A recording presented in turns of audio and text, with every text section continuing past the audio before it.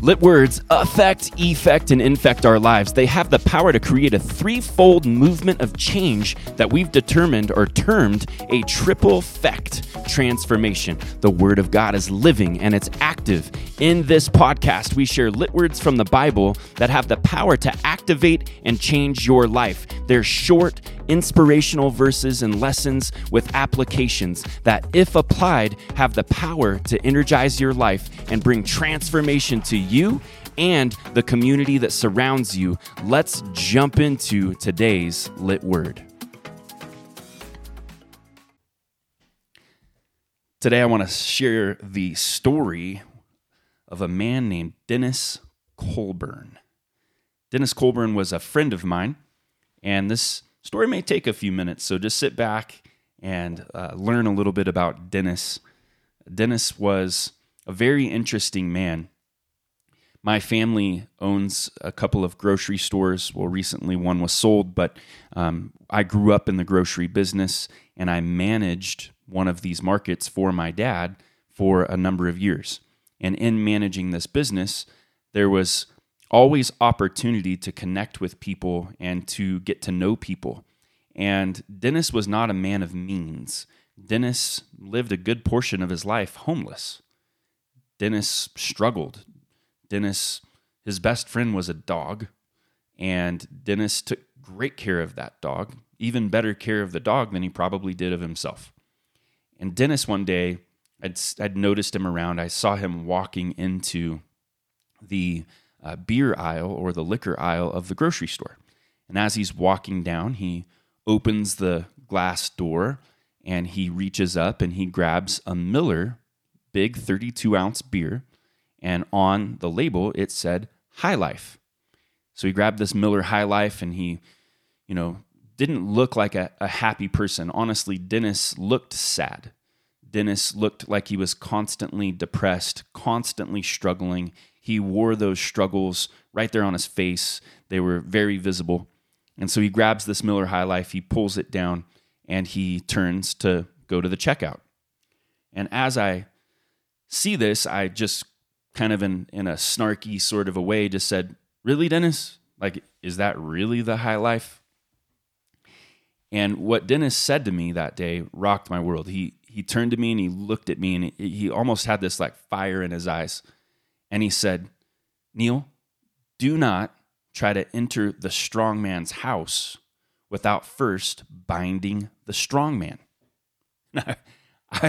I was blown away because I knew what that meant at that moment simply because I'd been a student of Scripture for a long time.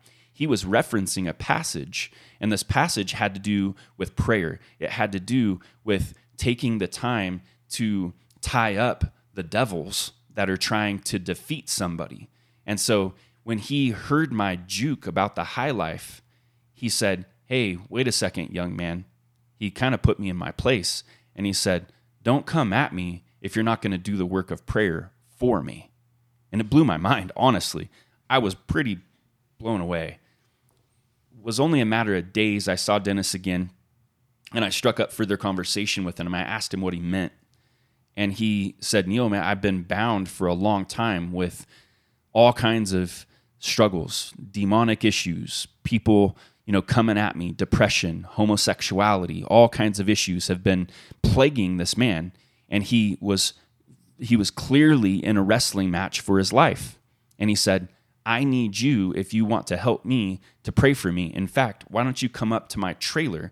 And he had this little tow-behind trailer that was parked in the back of somebody's property. And he said, "Come up there and do some work of prayer for me."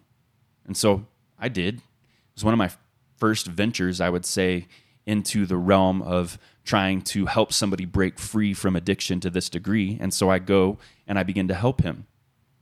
I pray for him. I didn't really know exactly what to do or how to pray, but I just knew that I wanted to make an attempt to see this man get better. And so I just prayed in his house. And honestly, when I did, something sparked in Dennis, and Dennis began to pray as well. And what I realized about Dennis is that he was a student of Scripture, that he had learned and he'd been taught, yet somehow or another, he had fallen into a place of depravity, of depression, and of sickness. And so as I was listening to Dennis, it was honestly something that kind of sparked in me this almost like a wow of how is it that somebody could know what this man knows and then fall as this man has fallen. And it was just a depiction of the wrestling match of darkness and struggle, and how even though we know certain things, it doesn't mean that we are actually doing them or living them. And sometimes we can turn from the very things we know and just dive down spirals that lead us to places that we never wanted to be. And Dennis had done that. But what's interesting is Dennis actually became a friend, a true friend, somebody that I would talk with on a regular basis. Many people would look at my relationship with Dennis and say, well, that's so weird because you function on a different level. You have this beautiful family, which I do. You have, a business or businesses, which I do. And there are things that I've been blessed with, but what I knew for certain is that Dennis was a friend of mine, and I did not care whatsoever that he was pretty much a homeless man who struggled with alcoholism and drug addiction and all kinds of other things. He was somebody that I felt connected to, and somebody that I felt that he was not just somebody I was trying to help any longer. He was somebody who was an actual friend of mine. So years went by, and there were a couple of different things that happened in Dennis's life. One time, I was standing in the loading dock, which is where the semi-trucks pull in and they offload their product into the back room of the grocery store. And Dennis came walking with his dog, came straight up to me. He had no regard for what was going on around. He needed to tell me what he was about to tell me. And he said this specific passage, which is why I'm stating this to you today. This is a lit verse that Dennis Colburn taught me. In fact, in my Bible, I wrote Dennis's name right next to this verse. The verse was this, 2 Timothy chapter 2, verse 19. It says, nevertheless, the firm foundation of God stands, having this seal. The Lord knows those who are his, and let everyone who names the name of the Lord abstain from iniquity, or that's intentional sin. That's what that word means. And when he said those words to me, it was kind of funny because even though I feel like I can comprehend or grasp Scripture, it's only because the Spirit allows me to. I want to make that very clear. It's only because I've been given an ability to hear through the Spirit of God. It's not my own mind that's somehow figuring all of this stuff out. It's the Spirit. But when Dennis spoke those words to me, to be perfectly honest, I kind of didn't get it. I was looking at him kind of like a puppy who's confused, kind of head turned, like, Dennis, that's not that cool of Scripture. That's not that great of a verse. That's what I was thinking. And yet, he repeated the verse, and when he repeated the verse, I remember distinctly looking at his arm, and his hair was standing straight up. And then I glanced down toward his feet, and the hair on his legs was standing straight out. It was like he was energized. He was completely lit up. Just like a dog who's about to get into a fight. He was just like the hair on the back of his neck even was standing up. And I thought, man, if this means so much to him right now, I better pay attention. And so I listened again, and he repeated this verse. And to be honest, it still never really caught me. It wasn't until after Dennis had passed away, he was dead and gone, that this scripture came alive to me. And I'll break that down in a minute, but first I've got to kind of digress a little bit and tell another Dennis Colburn story. So Dennis had passed away. He ended up with cancer, and I spent some time with him on his deathbed. I do believe with all of my heart that man is flying high in heaven, and he's enjoying his space, and he's no longer in hurt and pain and all of those things.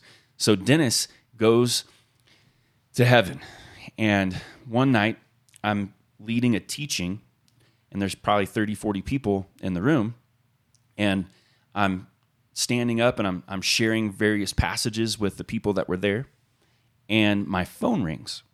What's funny is pretty much if I'm going to give some kind of a presentation, I'll normally shut my phone off. It's kind of common sense these days. Well, I didn't, and it rang.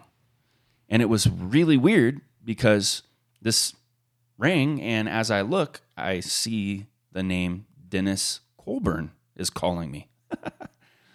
You can imagine my surprise.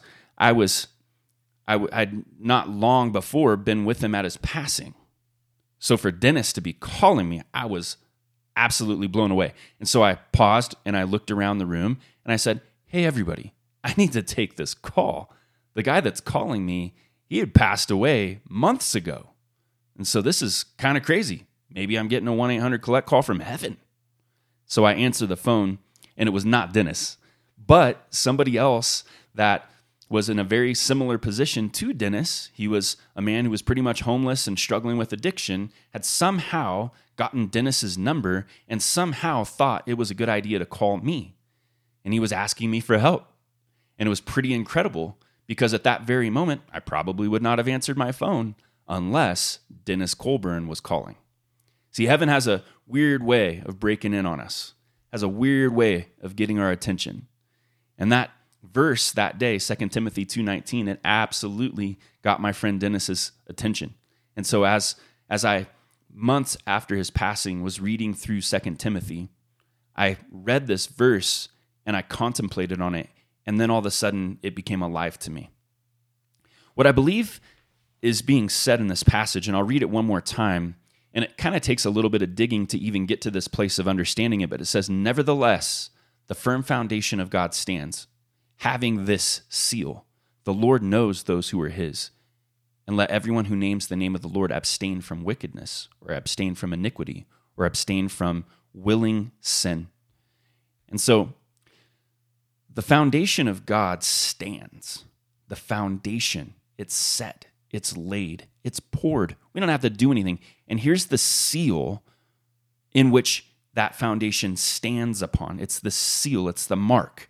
It's the very thing that helps you know whether or not you're standing on that foundation or not.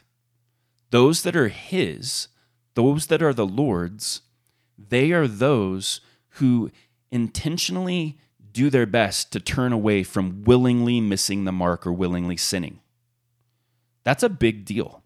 It's a really big deal. I don't know about you, but like Dennis, myself, and most people that I know, we all struggle with the curiosity of, am I really doing my best? Am I really, there were times in my life I wrestled with this thought early in my Christianity. Am I even really saved? I knew that God had changed my life back in October 9th of 1999. My life was changed. But then why would I keep going back to all this horrible, stupidity, stumbling in all kinds of issues of life, from drugs and lust and sex and all kinds of things? There were issues that just kept coming back up. And I didn't think that they were really honoring God. I felt like they were more earthly than heavenly. But I kept going back. And there was a thing that was happening inside of me. See, there was a difference. Before I was awakened by the Lord, I didn't